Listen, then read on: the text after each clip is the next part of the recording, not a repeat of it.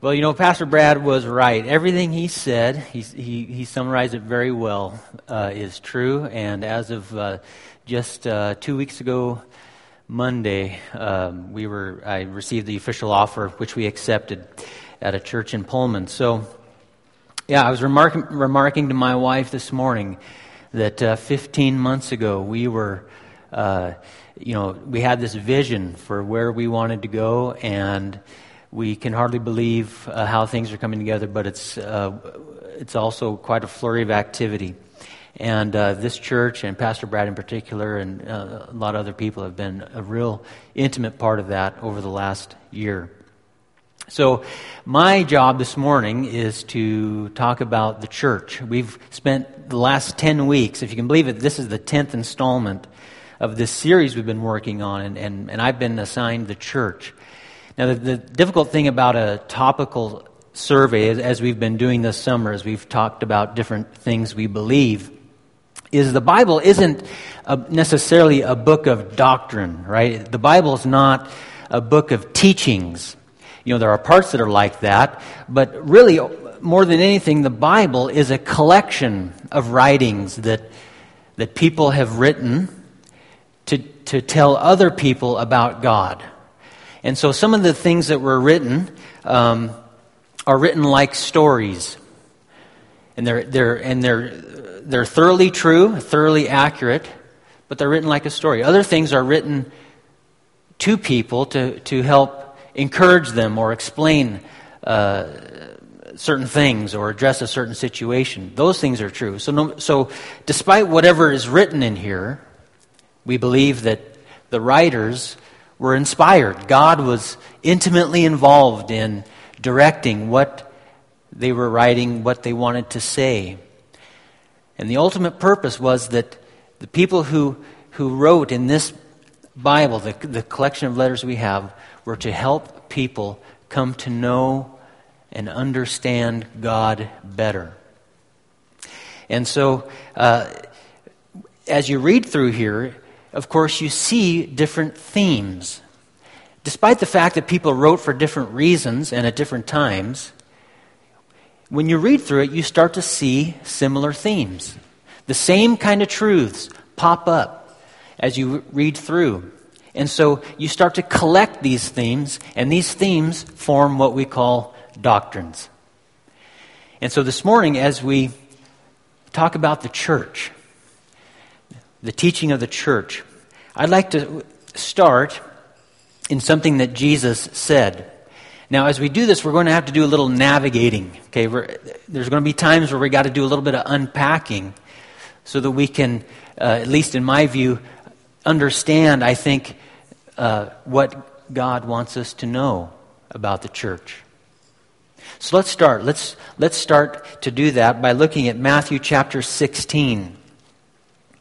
If you have your Bible here, we're going to start in the first book of the New Testament, which is the Gospel of Matthew.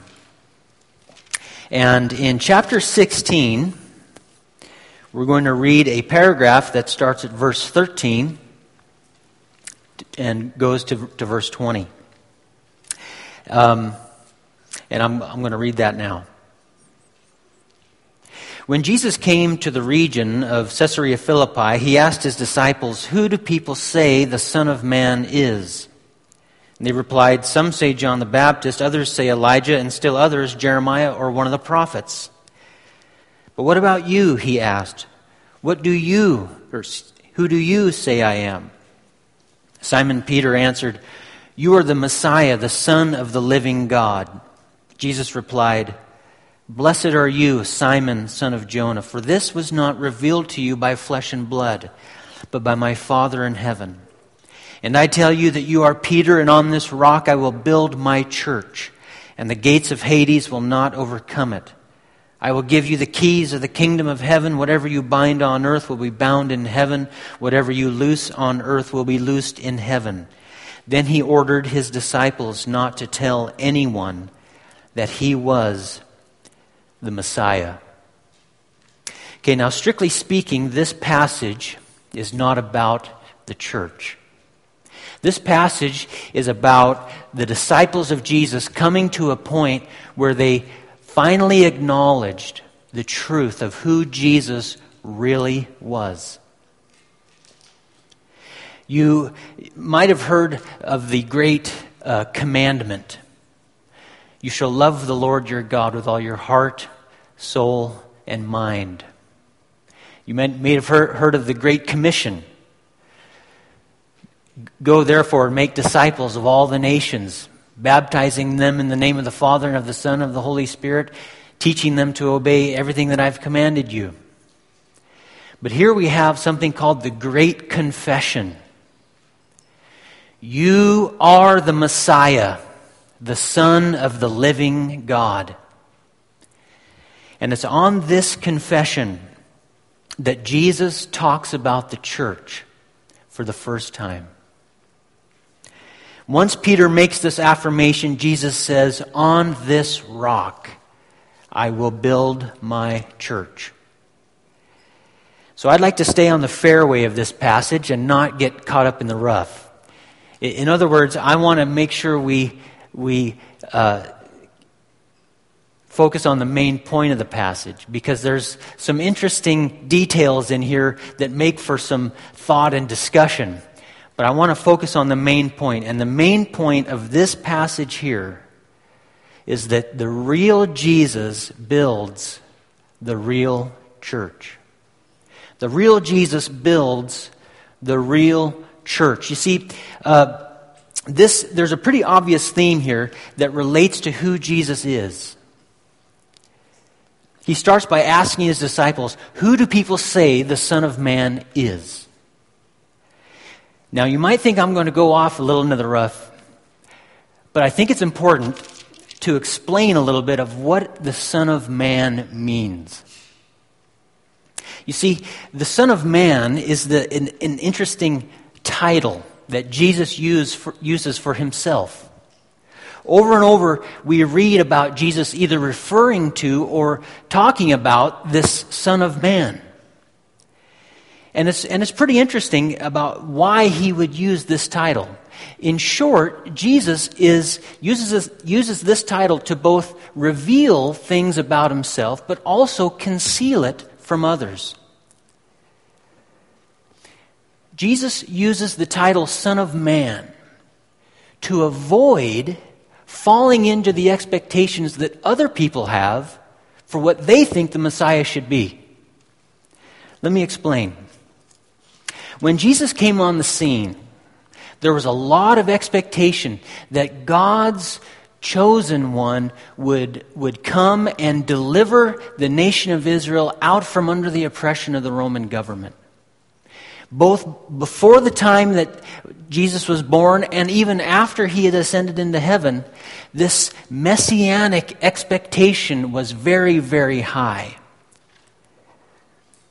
And so rather than come out and say, "Behold, I am the Messiah you've been waiting for," Jesus referred to himself as this Son of Man.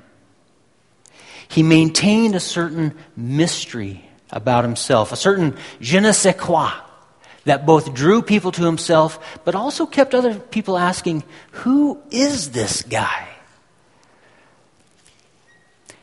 It's a little bit the same today. A great question to ask somebody is what they think about Jesus. What a person says about Jesus will tell you a lot about them.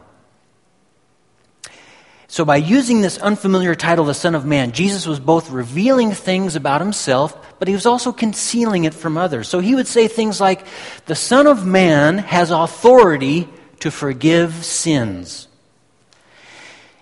And through that expression, Jesus was revealing that he was God.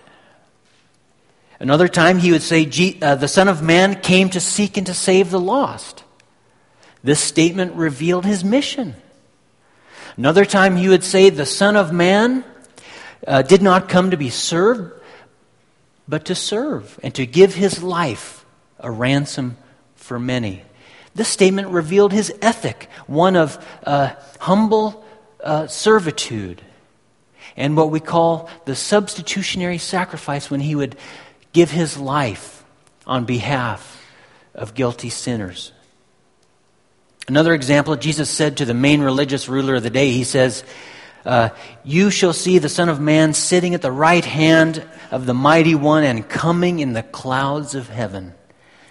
And this statement revealed that there's a coming day that Jesus would return in great power and glory. And so all of these statements, Jesus is both revealing things about himself, but also concealing it from others. Some people were open to accepting his claims, and others were hardened. They actually planned how they might put him to death. And so that's why he's asking this question. Who do people say the Son of Man is? And the answer reveals the people's ideas. Some people say John the Baptist. Others say Elijah. Still others, Jeremiah or one of the prophets. Now, on one hand, each of these answers has some kind of biblical basis. They're kind of partially true. But people who were answering in this way about Jesus were more wrong than right. You see, Jesus wasn't just continuing the ministry of John the Baptist, telling people to repent and prepare for a great coming one. He was the coming one. Jesus wasn't just a powerful prophet like Elijah who could do miracles, or he wasn't just a doom and gloom weeping prophet like Jeremiah who said the end is near. Jesus was God's anointed one, the Messiah, the Son of the living God. And as one writer puts it, Peter's confession here affirms that Jesus is the one climactic figure in whom God's purpose was finally being accomplished. Still, another writer adds that the word Messiah, the Hebrew equivalent to Christ, refers in the Old Testament to prophets and priests and kings in the sense that all of them were anointed with oil. This anointing symbolized a consecration of ministry by God.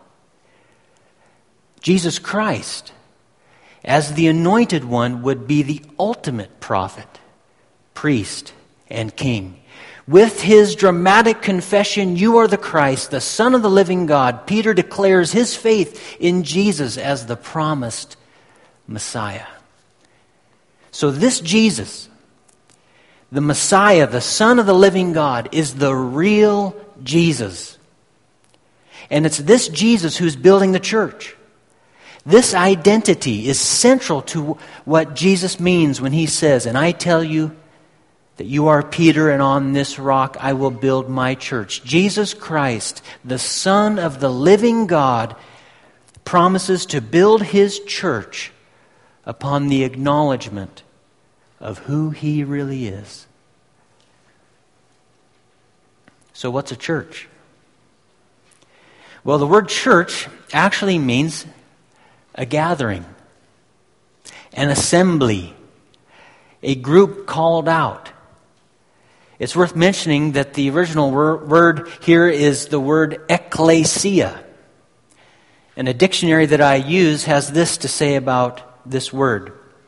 The term ekklesia was in common usage for several hundred years before the Christian era and was used to refer to an assembly of persons. But watch this. Constituted by well-defined membership. In other words, ekklesia could be used as a gathering or an assembly of any group of people. But those people always had something in common. Something that joined them together. And what is the membership for Christians who gather as a church? A true understanding of who Jesus really is. God's Messiah. God's anointed one.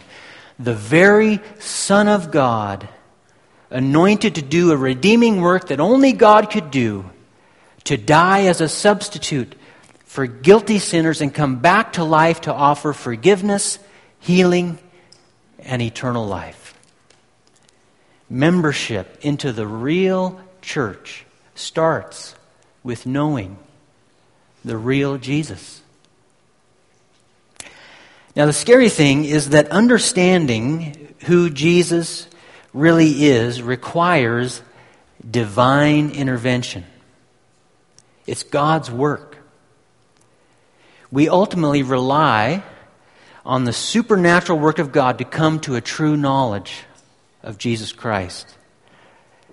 Not only do we see this here in this passage where Jesus tells Peter that his confession was revealed by the Father, but this thought is affirmed elsewhere. So coming to this true knowledge of Jesus is a personal and profound work of God. But one of the ways that we know that this work has occurred is by what a person says. What a person says about Jesus gives a pretty good indication of how that person stands in relation to God.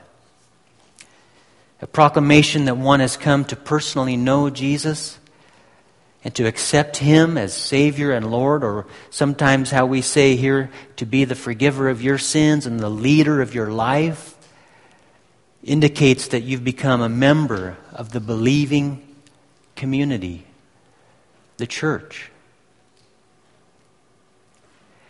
And so this leads to a definition of the church, which is that the church is the community of all true believers. The church is the community of all true believers. So when Jesus said He would build His church, He meant He was going to build a community of true believers, followers that truly know Him. And most of the New Testament was written to either explain Jesus or to encourage His followers. In fact, most of the New Testament was written to Christian communities, what we call local churches. See, the church is both invisible and visible. It's invisible in the sense that it's a spiritual membership of every true believer at all times, both living and dead, all across the globe. But the church is visible when communities of believers gather together at a particular location. And whatever is true about the invisible big church is true about the visible, small, local church. So we're going to turn a little corner here and look at what I've called points to consider in your notes. You'll notice references throughout those notes that come from the book of Ephesians, and that's just for simplicity's sake. I could have chosen from a number of New Testament books for this, but I just stuck to Ephesians. Now, one of the points I'd like to make is the church is a community, not a building. The Church of Jesus Christ is not a physical building. This is not God's house. There are metaphors which the writers of the Bible use to describe the church. And one of those is a building, as we'll see here in a minute. But I want us to understand that the church is a community. But I'd also like to look at three metaphors that are used in the book of Ephesians that describe the church. And one of those is a temple. A temple, a dwelling place of God. I'm going to turn to Ephesians chapter 2. And if you'd like to join me, I'm going to be going back and forth within the book of Ephesians to point out a couple of things. I'd like to start at chapter 2 and verse 19. Here, the Apostle Paul is writing, and he's describing the effects of the work and ministry of Christ. And he says, consequently, chapter 2, verse 19, you are no longer foreigners and strangers, but fellow citizens with God's people, and also members of His household, built on the foundation of the apostles and prophets, with Christ Jesus Himself as the chief cornerstone. In Him, the whole building is joined together and rises to become a holy temple in the Lord. And in Him, you too are being built together to become a dwelling in which God lives by the Spirit. So I said the church isn't a building, and I meant it's not a physical building. The church is a spiritual building, being built up into a holy temple because God lives in us. The church is a temple, a dwelling place in which God lives. Now just think of that. God is here. We are His temple. Now I think that's a pretty awesome thought. And the Apostle Paul often refers to this as a reason for purity among God's people. Because being God's temple motivates us to want to keep our hearts and our minds clean and undefiled, not to grieve His presence. We must not forget that God is here when we come together. But we also see the church as a body. Turn over to chapter 1 of Ephesians, verse 22. God placed all things under His feet and appointed Him to be head over everything for the church, which is His body, the fullness of Him who fills everything in every way. Now, I think the body metaphor here for the church helps us understand how personally connected we are with Jesus. You know, before the Apostle Paul became the Apostle Paul, he hated Christians and he persecuted them badly. And then he received a vision from Jesus, and Jesus said, "Why are you persecuting me?" Jesus didn't say, "Why are you persecuting them?" He said, "Why are you persecuting me?" The church is the body of Christ. Every true follower of Jesus is intimately connected with Jesus. But even more than our connection with Jesus, we're also, whether we like it or not, connected with each other. As we've come to be connected to each other as a body, the Apostle Paul says somewhere else that this body has many parts. And all the many parts form one body, so it is with Christ. There should be no division in the body, but its parts should have equal concern for each other. So the church is a body related to Jesus as the head and to each other as members.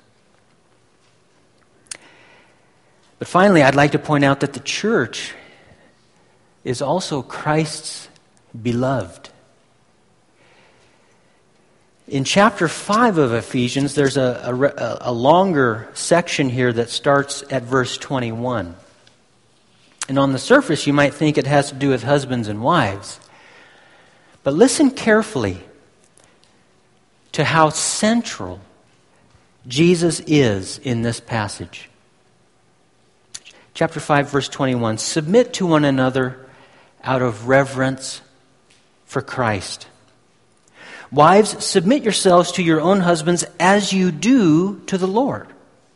For the husband is the head of the wife, as Christ is the head of the church, His body, of which He is the Savior. Now as the church submits to Christ, so also wives should submit to their husbands in everything.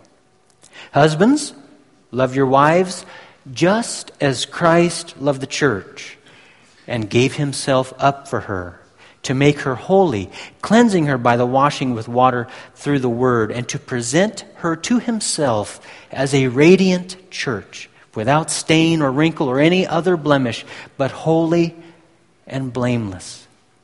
In this same way, husbands ought to love their wives as their own bodies.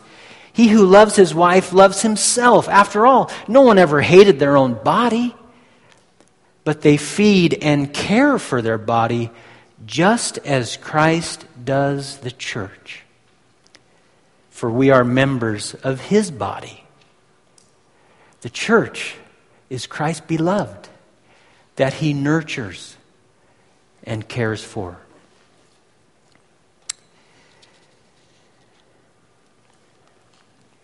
The love and care that Jesus shows to His people, the church, is the same love that inspires husbands and wives to love one another in the way that they themselves have been loved.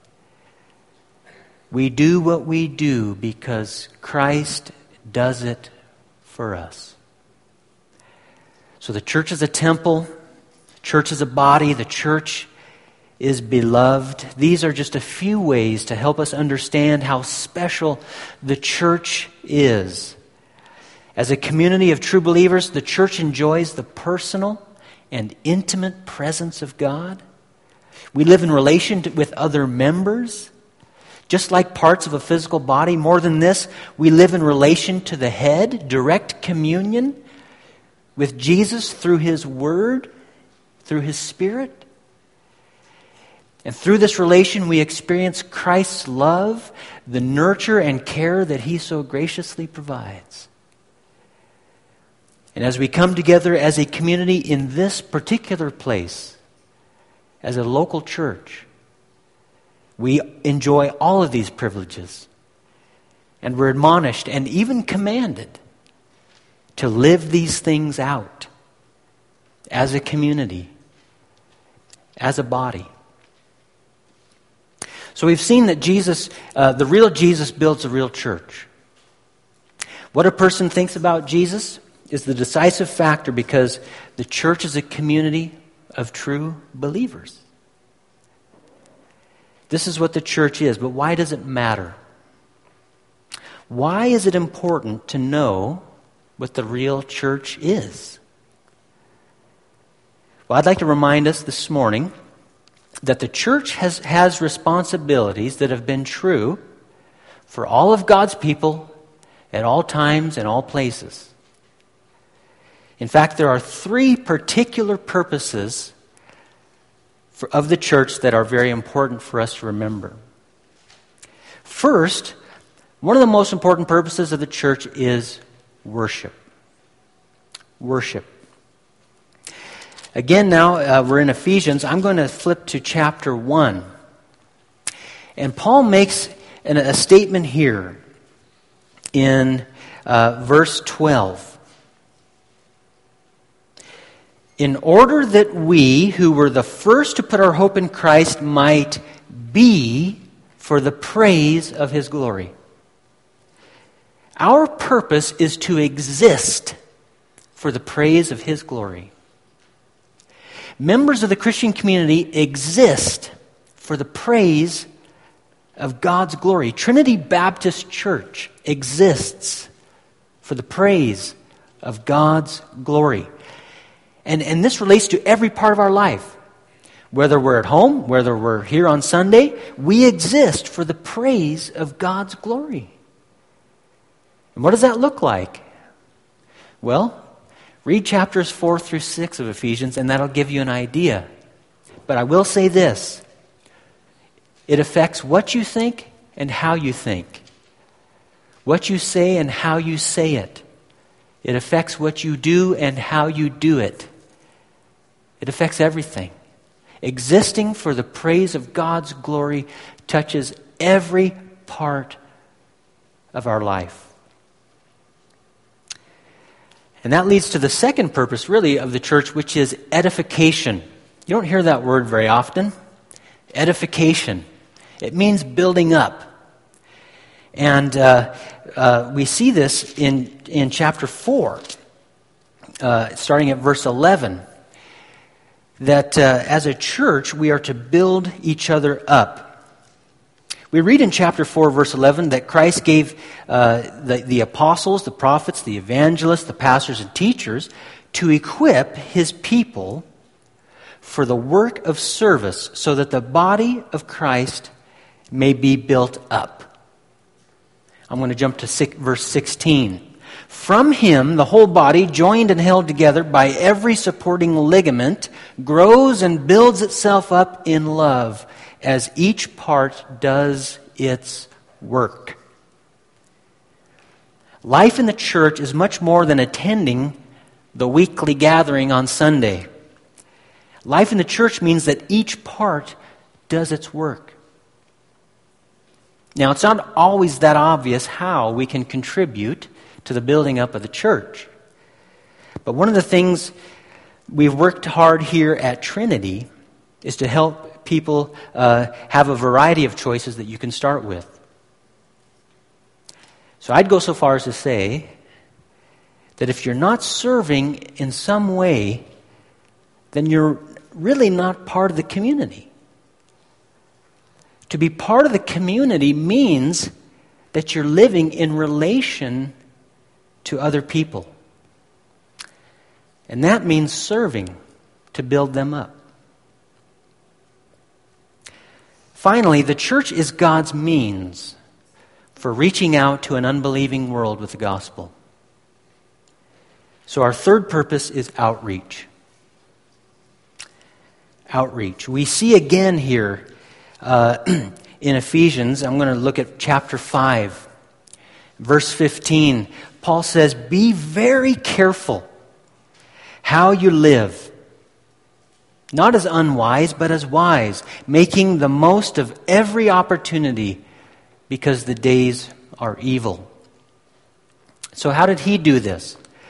Well, it's interesting. At the end of this letter, in chapter 6, we read at verse 19, Paul says, "Pray for me, that whenever I speak, words may be given, so that I will fearlessly make known the mystery of the gospel, for which I'm an ambassador in chains. Pray that I may declare it fearlessly as I should."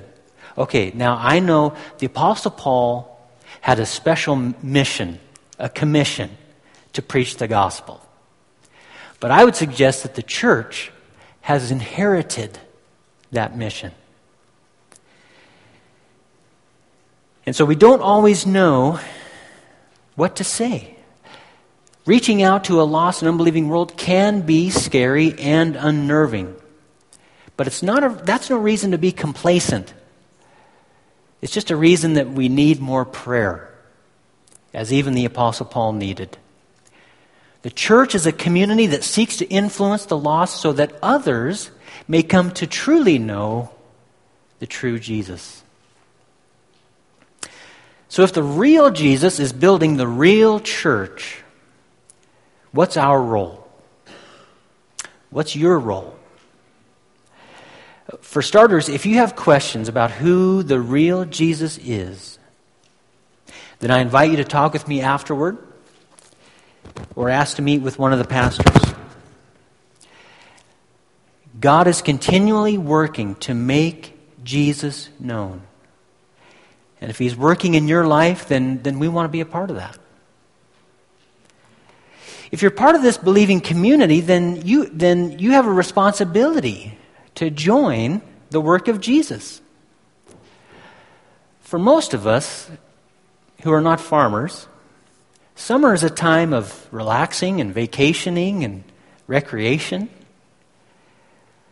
But and except if you were on the last week's youth retreat. You guys worked hard. Good job with that.